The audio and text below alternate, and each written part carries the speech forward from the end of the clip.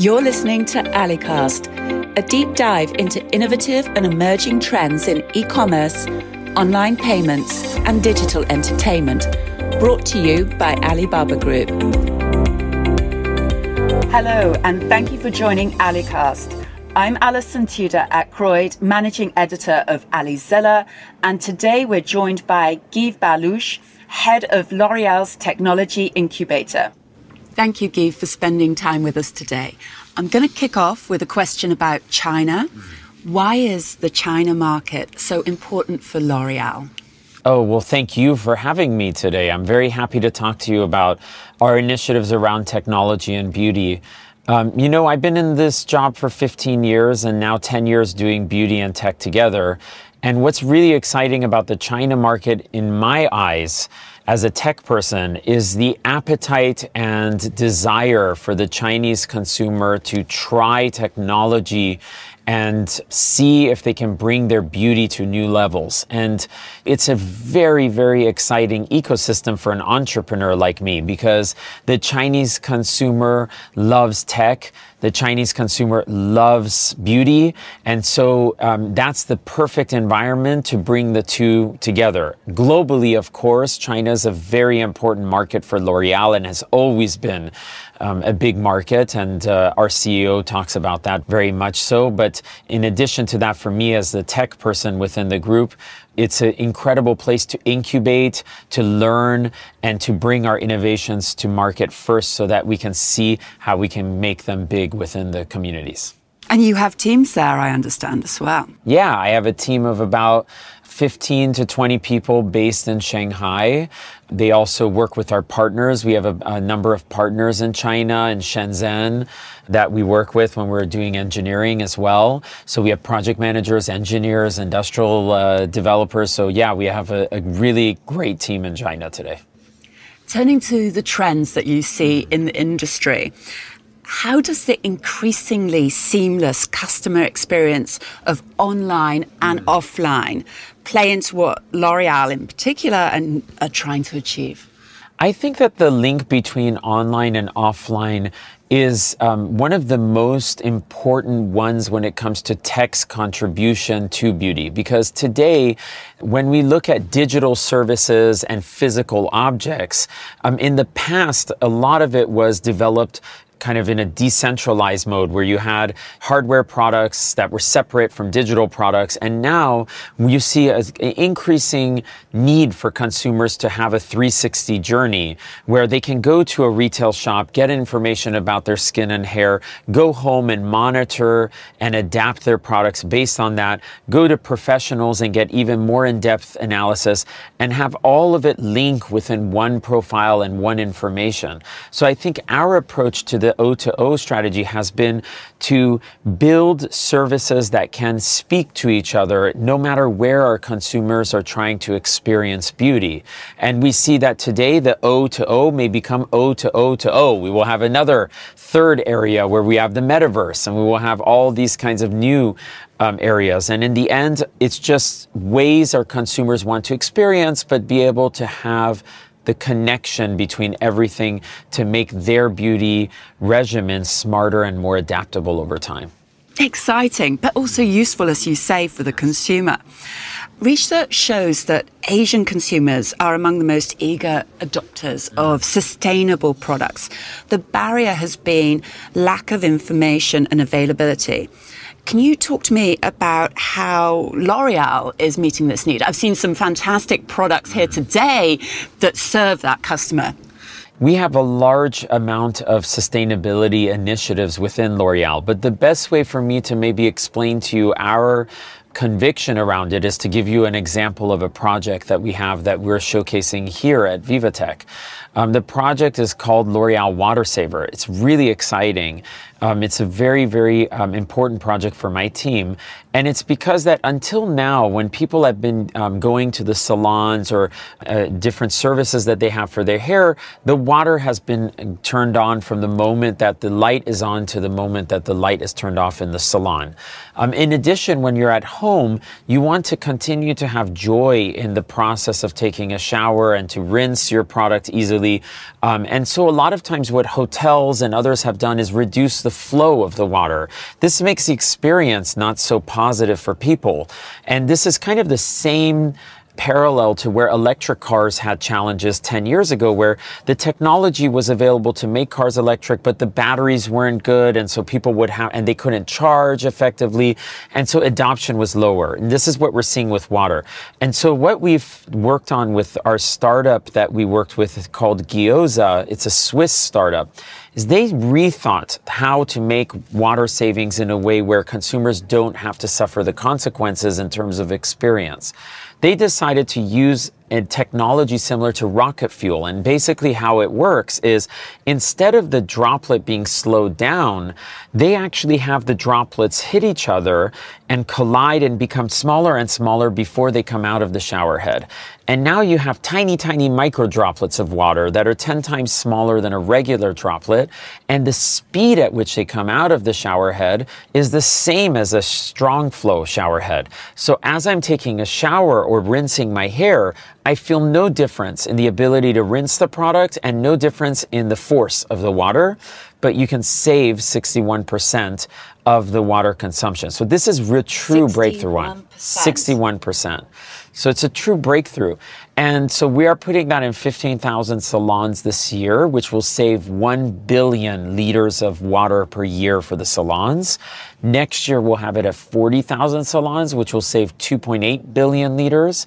And sky is the limit. And we really hope that the entire industry will start to adopt this type of water-saving technology so that we can really save our precious resources for the planet.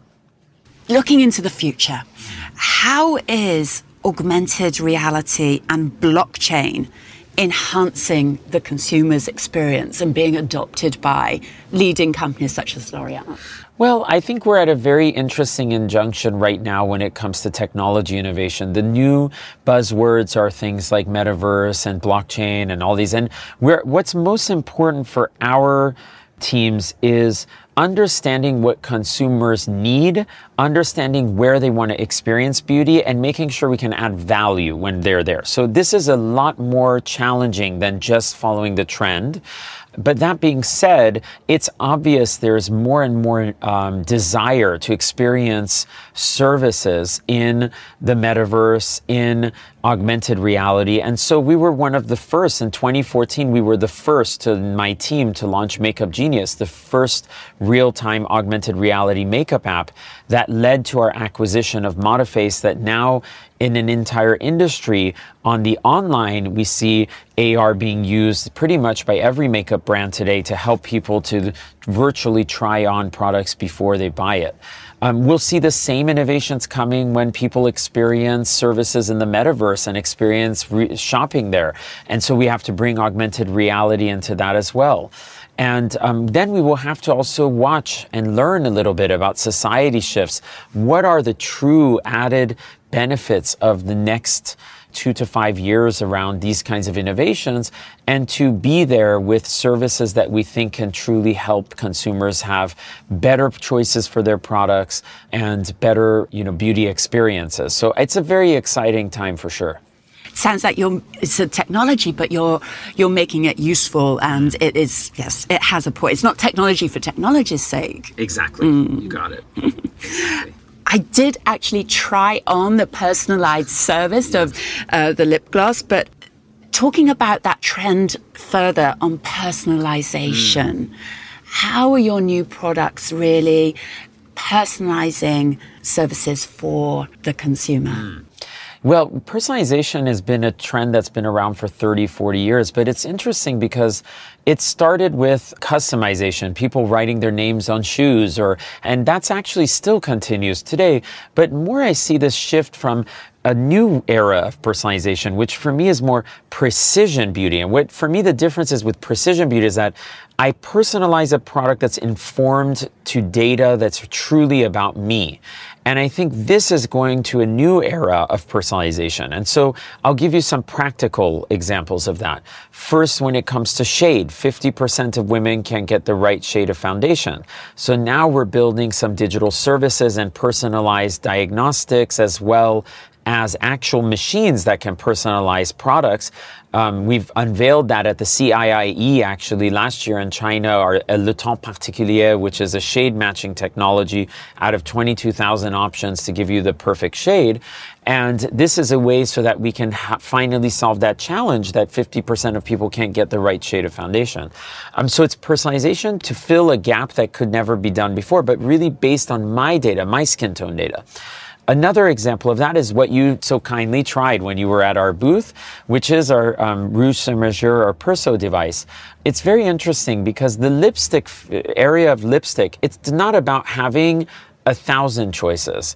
It's not about having 1,000,000 choices. Today you have a lot of lipstick colors. It's about personalized coaching to get the right one.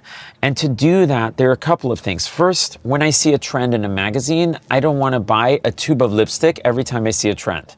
Second, the trends are late. They come later. Today we live in a world where we could use WeChat, we can use Facebook, and we can have trends in a millisecond. So how can companies adapt to the fact that people are creating trends so quickly?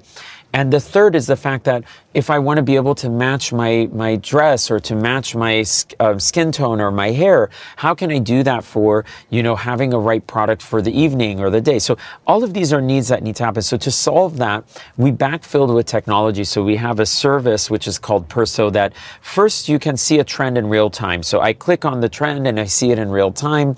And I say, oh, wow, with augmented reality, I love this shade. It just was created today by an influencer. I don't know where.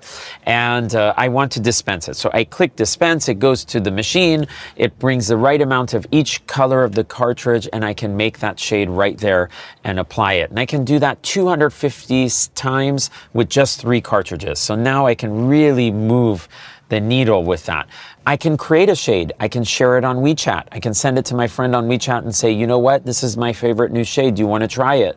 They try with AR and they can then get through the augmented reality and our device, the ability to try my shade in real time. So I become an influencer, whether it's within my community or a larger community, it's my choice.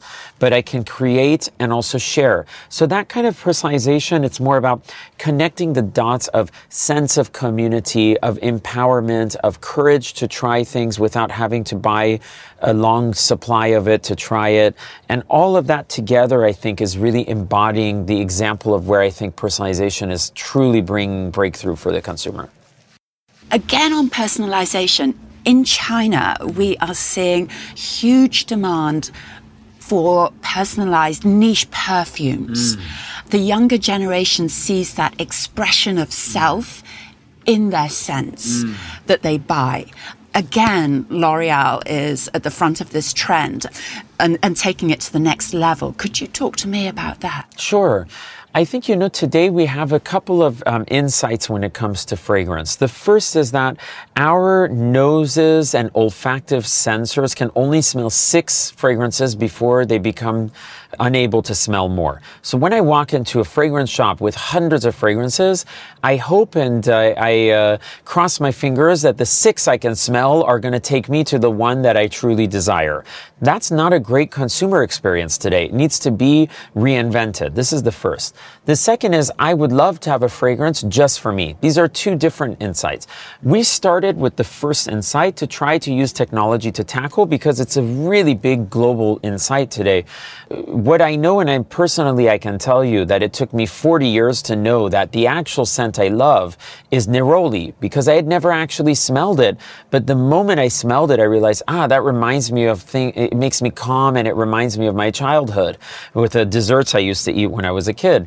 So these are things that it shouldn't take me 40 years to find out. So we partnered with a company called Emotive. And Emotiv is a leader in neurotech headsets. And what they've done is taken all these kind of cognitive science and neurotech headsets that were really more used in large laboratories and made them very consumer facing. And what we have done is we allow consumers to come in, take an AI-based questionnaire to help us understand what families of fragrances they like. We let them smell, based on that, the top 6 of those families of fragrances with the headset on. And we measure their stress levels, their excitement, their concentration, their focus. It can be negative impacts, their disgust, these kinds of things. And we have an algorithm that leads them to the top 3 fragrances. They then take off their headset out of the hundreds of choices and they smell the top 3 and choose 1, 2, or 3 of they hopefully desire. We did that and we found that we can get from 30% of people getting the right fragrance to 95% thanks to this technology. So we're really excited about the first. You can imagine from the projects we've done in the past, like Perso and Rouge Saint-Meger that I just mentioned to you, we have the capability in the future to also get to a point where we can customize it. More and more as we learn how to get there, what's very important for us is making sure the accuracy of what we do is right. So we're continuously learning from what we do with these first launches to maybe in the future being able to get people completely customized fragrances based on how they feel to make them feel good and feel better about themselves in ways that were very difficult to do in the past. 30 to 90%, that is quite a leap. Yes, thank you.